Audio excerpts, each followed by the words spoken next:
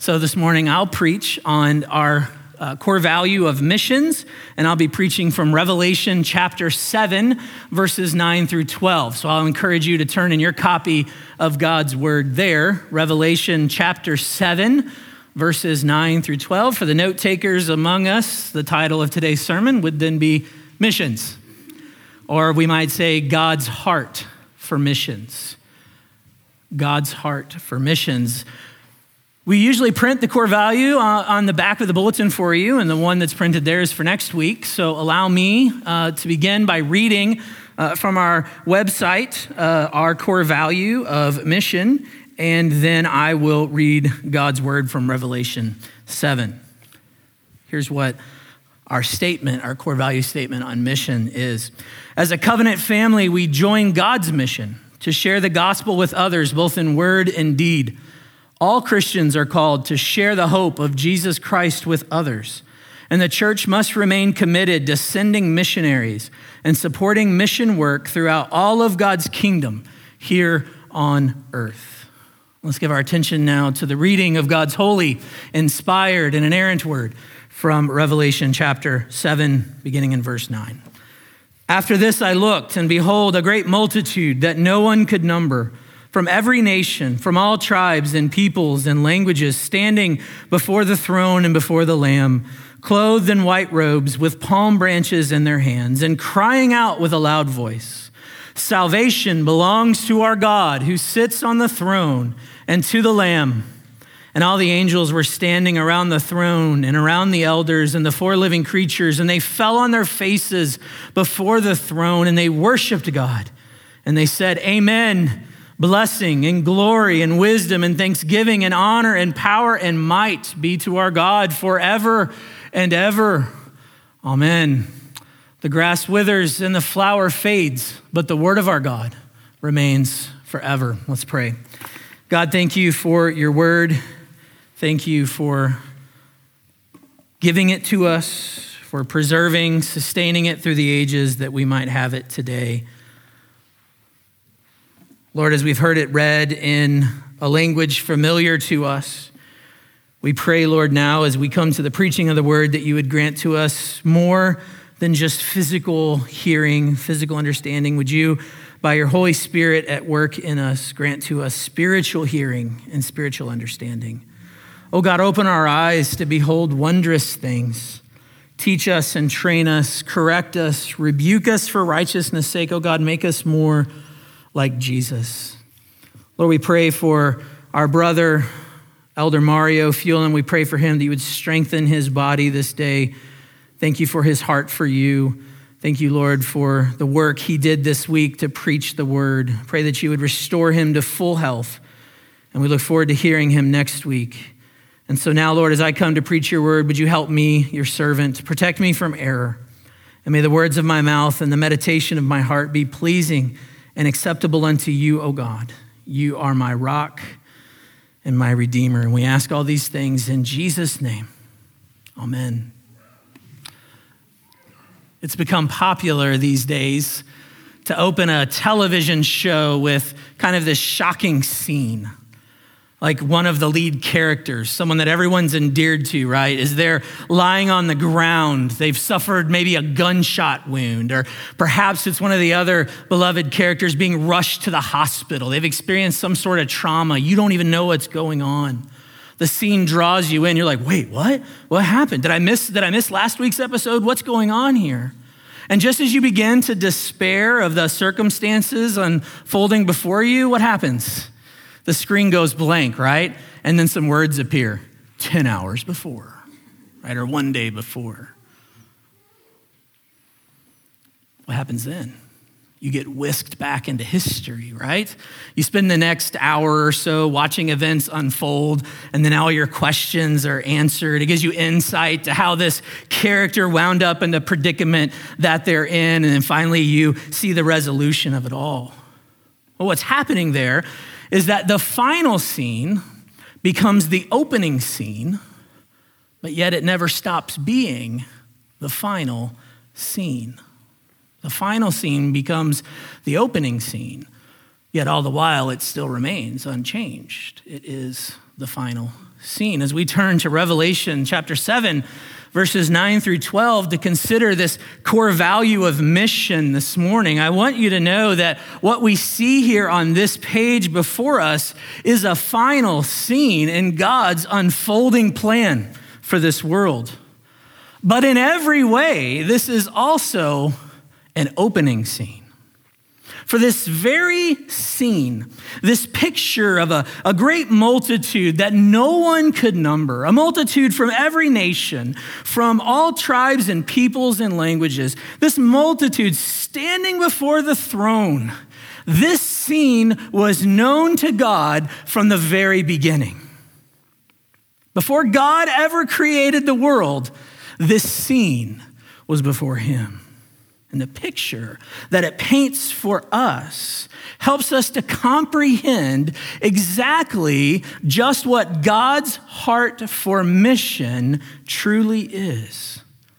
It also helps us to see what our heart for missions should be.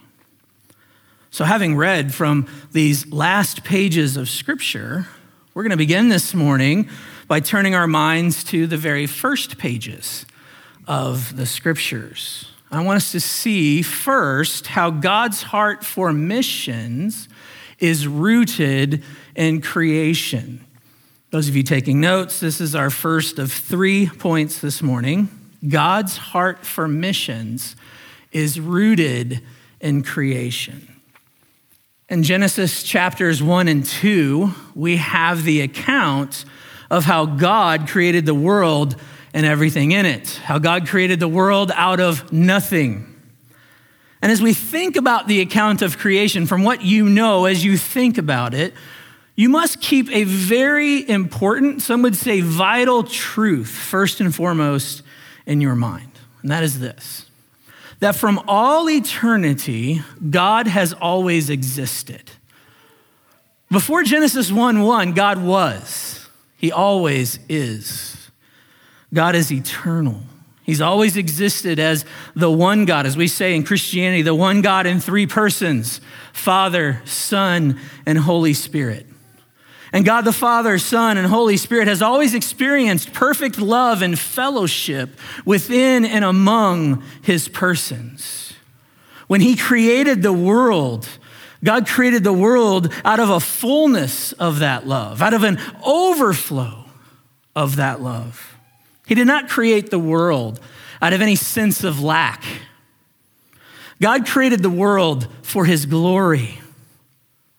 God created the world for his glory. And he especially made mankind. The Bible tells us he made man male and female. He made them in his image. Why?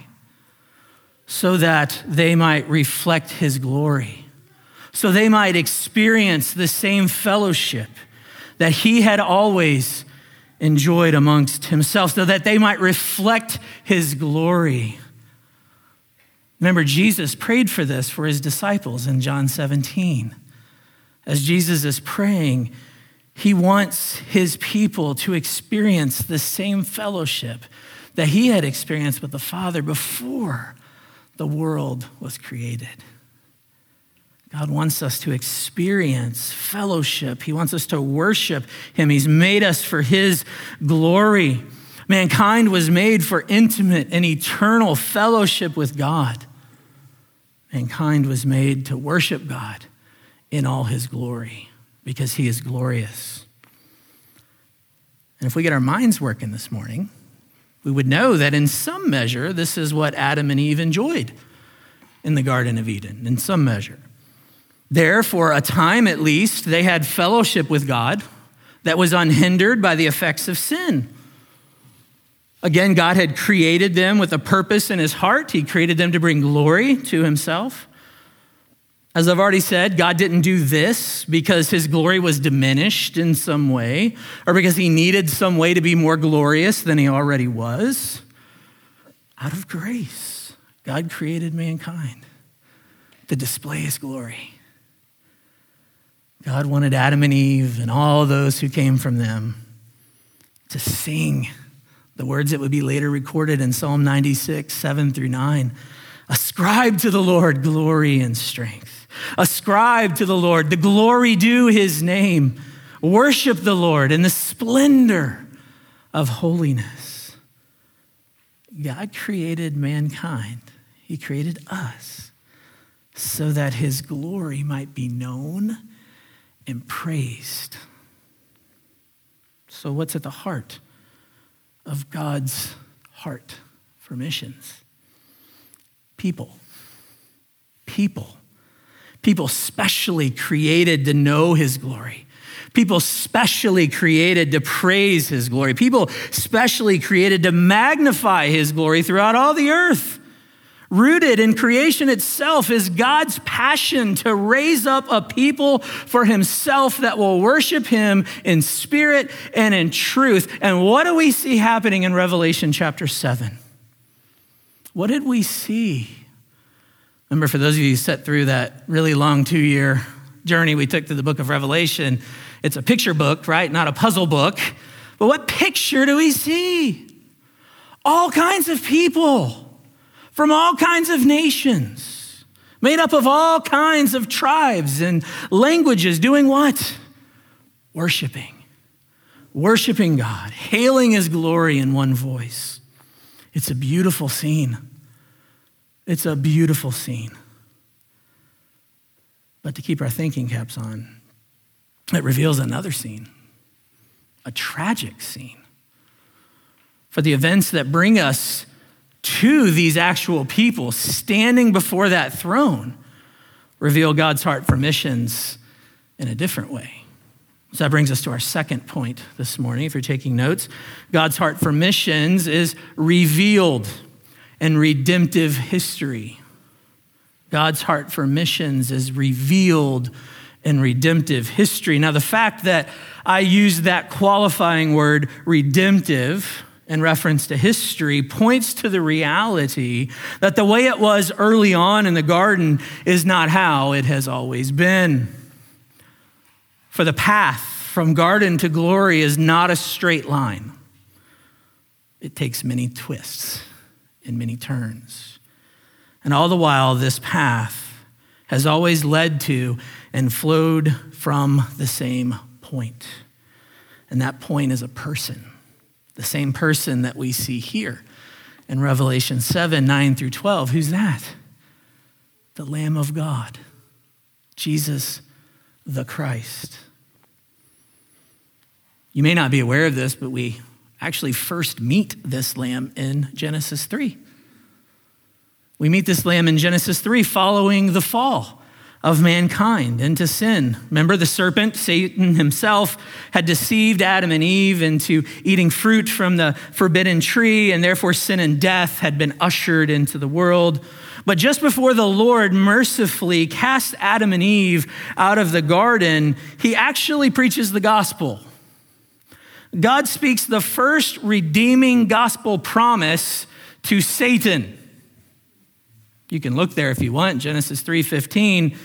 God tells Satan that he will place enmity, that's murderous hatred. God will place enmity between Satan's seed and the woman's seed, and that while Satan may bruise the seed of the woman would crush his head. That's gospel. That is the gospel. It's the first gospel proclamation. And with that proclamation right there in Genesis 3:15, the battle lines of history are drawn.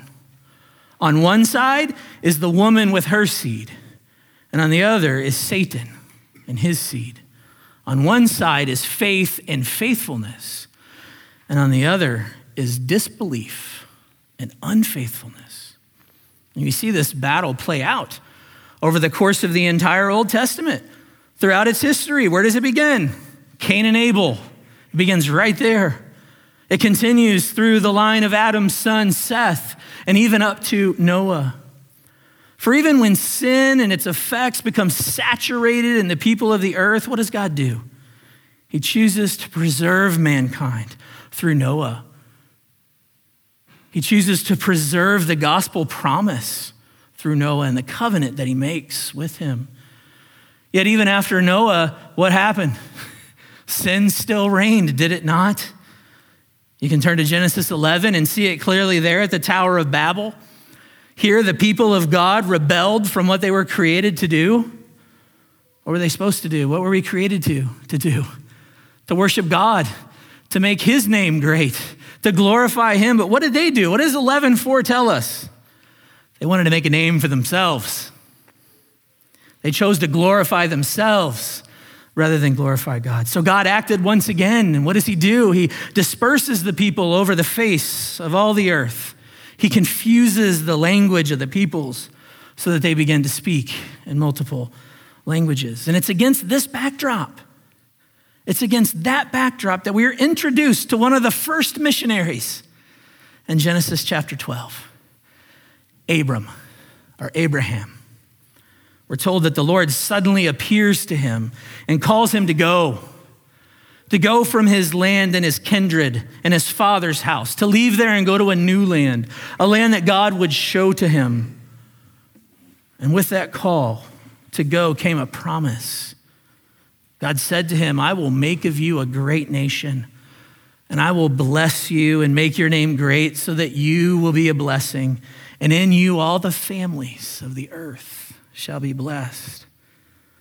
The Bible tells us that Abraham went. He went believing in God's promise. But as he went, something was wrong. He yet remained childless.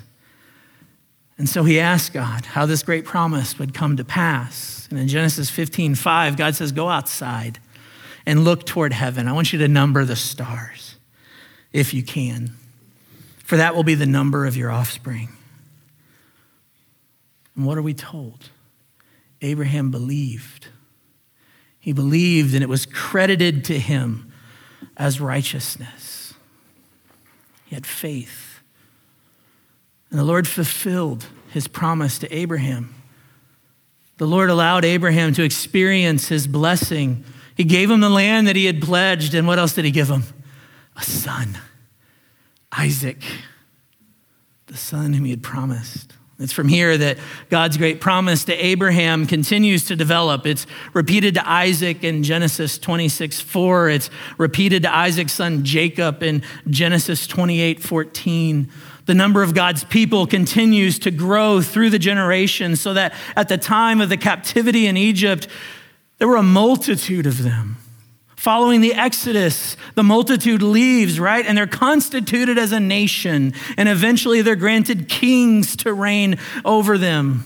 And one of those kings, Solomon, even says of Israel in 1 Kings 3:8, that Israel is a people too many to be numbered, are counted because of their multitude. So the people are growing in number.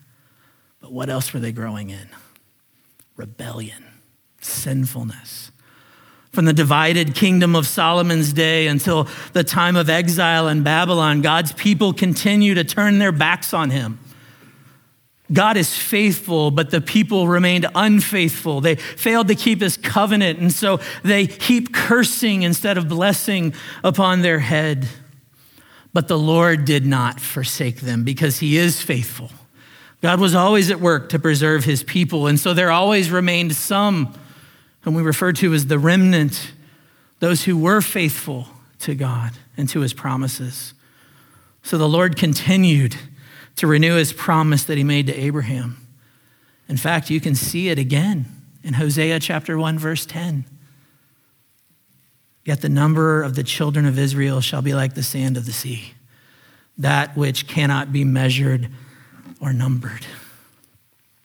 Throughout this history of God's people, there also remained another promise, the promise of a seed of the woman given in Genesis 3:15.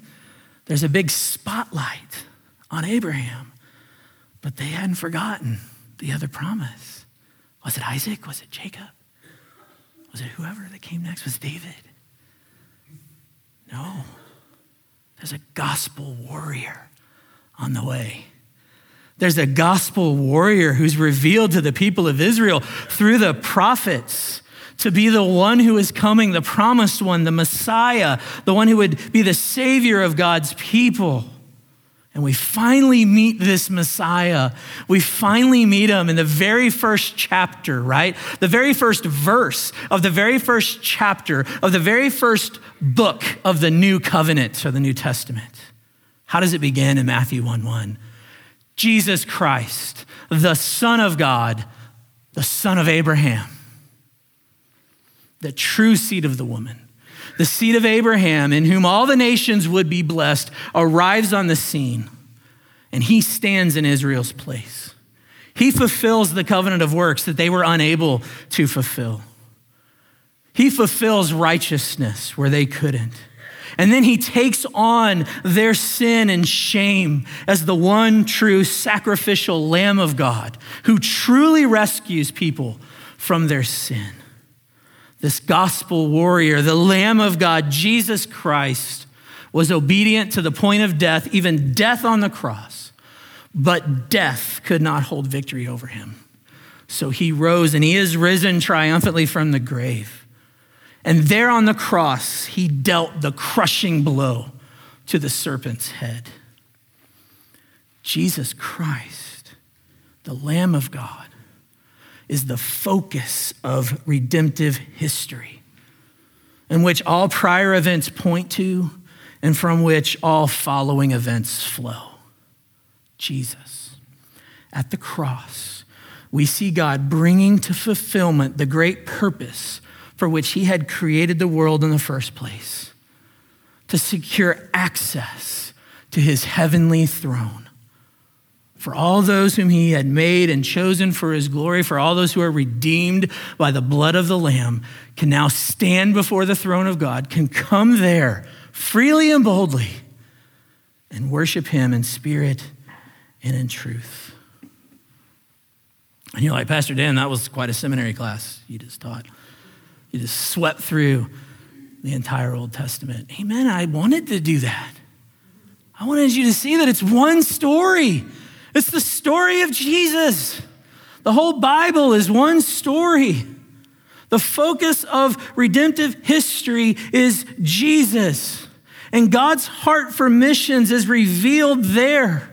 We see God's purpose from the very beginning to have a multitude of people gathered before him and the Lamb in worship, just as we see in Revelation 7. This multitude, it was promised to Abraham. It was secured by the blood of Jesus and preserved for the ages by gospel grace and gospel mercy that was first promised in the garden. We can most surely say what God promises to do, he does. He did. He will. All right. So now that our heads are spinning a little bit, we've seen that God's heart for missions is rooted in creation and revealed in redemptive history. Now I want us to see that God's heart for missions will be fully realized in eternity. That's our third and final point. God's heart for missions will be fully realized in eternity. From the time that God made his promise to Abraham, he had always purposed to include, and it's quoted there, all the families of the earth. All the families of the earth. That was a promise made to Abraham. Though for a certain time in history, God's redemptive focus was on the people of the historical nation of Israel, he was always in pursuit of all the families of the earth. You can see it throughout the Old Testament, those few Gentiles that are welcomed in during Old Testament times. And we can see it in the promises given to the prophets. But it becomes crystal clear in the New Covenant. It becomes crystal clear in the teachings of Jesus and in the historical events of the New Testament. You see, seminal in this redemptive historical turning point is the conversation that Jesus has with his disciples just before his ascension in Acts chapter 1. Jesus had already told them, go into all the world, right, and make disciples. Go into all the world making disciples, baptizing them in the name of the Father and the Son and the Holy Spirit. Jesus had prepared them for the mission ahead. And if you open the book of Acts and you read chapter 1, you're thinking these guys are ready to do it, right? But instead, as the time come for Jesus' ascension, what do they ask him? Is now the time you're going to restore the kingdom to Israel? Is now the time you're going to go back to Jerusalem and sit on the throne there? What does Jesus say to them? What does he say in Acts 1:8? He puts the focus on power. You will receive power when the Holy Spirit has come upon you, and you will be my witnesses in Jerusalem and in all Judea and Samaria and to the end of the earth. The king, I have a commission for you. You will be my witnesses.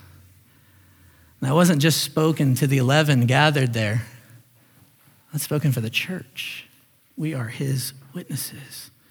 See, Jesus is sending his church to the ends of the earth with good news, the good news of salvation. And you know what? They actually listened. They actually listened, whether it be Matthew, who went to Ethiopia, what is now Ethiopia, or Thomas, who went to what is now known as India, to Paul, who was called specifically to take the gospel to the Gentiles throughout the Roman Empire. God's heart for all the families of the earth is realized just as it was recorded in Ephesians 2:13. That's the story we see unfold. Those who were once far off are brought near by the blood of Jesus Christ. Because of the new covenant in Christ, there's no distinction between Jew and Greek. All are one body in the Lamb. People from every nation, people from all tribes, and people from all languages are even to this day being reached with the gospel. Even today, new people, new languages, new tribes, new families are being welcomed into the family of God. God's heart for missions has never stopped beating. In fact, a right look of history can see God's heart's beat only grow louder and louder as the church through the centuries takes this call seriously. And the church grows more zealous and fervent and strategic in its desire to see people from every nation bow down before King Jesus.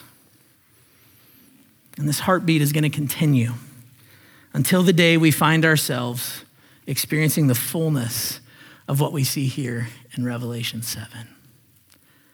This is breathtakingly beautiful, absolutely glorious. What other superlatives can I come up with? This is wonderful. Our souls long for this, to join the throng that is already there and to be there when Christ returns. So I want to wrap things up this morning by telling you a story.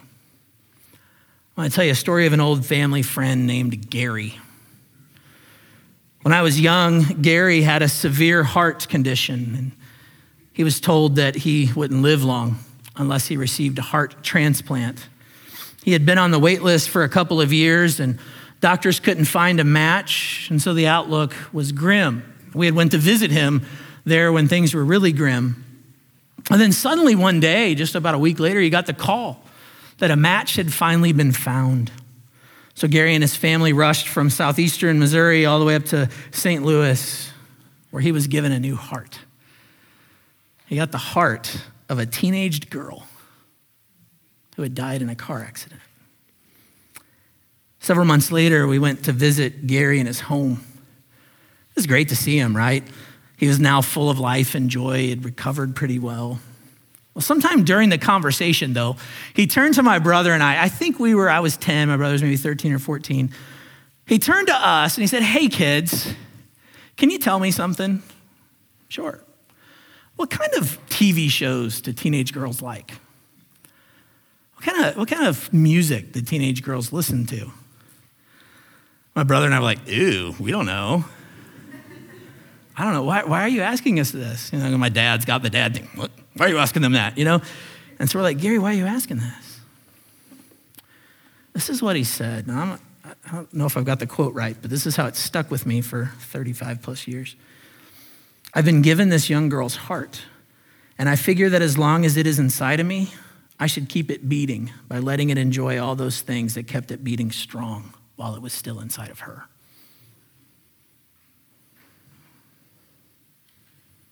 See, Gary got a new heart, And he desired to keep that heart beating by exposing it to the things that had helped it beat so strong before. You know that as followers of Jesus, we've been given new hearts too. Our hearts of stone have been replaced with hearts of flesh that beat and pant after God. But you know what?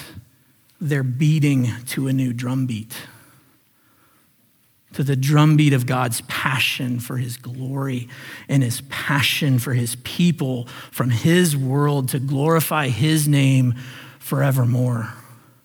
And that's why that's why this church does missions. The church does missions because it is a missional church.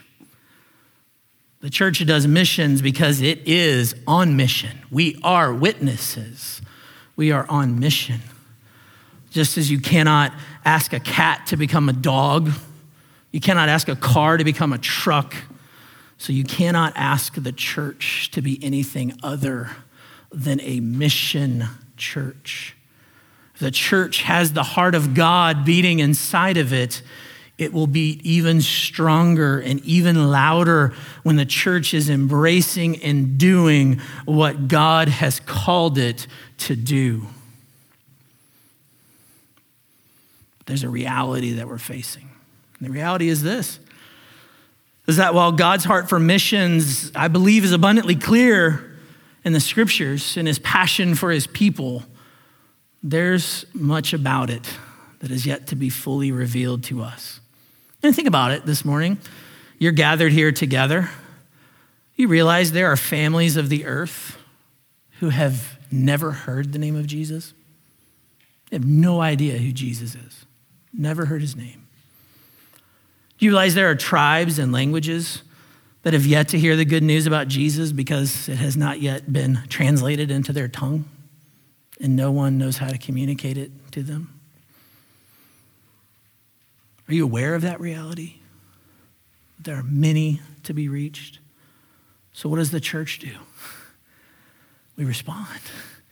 We cry out and ask God to help us. We march onward. We work to make God's glory known throughout all the earth until the very last day when Christ returns in all his glory. That's when the work is done, when Christ returns. But until then, we continue. We don't know how much longer we have to work. We don't know how many people there are yet to be reached. But we can know for certain that in eternity, the fullness of God's heart will be revealed to us. When we're there on that day and we see all those people from every tribe and tongue and nation, we'll realize this was God's purpose, to save a people for himself, to glorify him for all eternity. So we as a church, what we're called to do is to march to the beat of that drum. We're called to march to that beat. We share the gospel in word and in deed with those who are apart from Christ. Some of you are called just to do that across the house. Some of you are called to do it across the marketplace, across the workroom, across the street, across the school. Some of you maybe even across the globe. We're called to share the gospel. We're called to share the good news about Jesus with others. We're called to serve in Jesus' name, and to do it while pointing them to the true servant Savior, Jesus Christ. And we're called to support those who take the gospel to far off places. We're called to support missions. One of the blessings of the American church is the resources we have to help fund the mission work to the very ends of the earth. And we should be active in doing that. But one of the greatest resources we can give is our prayers and our words of encouragement. So next week, when Toshe and Jesse are here to tell us about the work they're doing in Macedonia, we surround them with our love. We surround them with our support. We encourage them in the good work that they're doing. We celebrate what God is doing. And we look for opportunity to celebrate it in others. That's my hope. I think I speak on behalf of the session. It's our hope that we would do this more and more. It's great to see our church grow. It's even greater to see us grow in zeal and love for God and heart for missions. Amen and amen.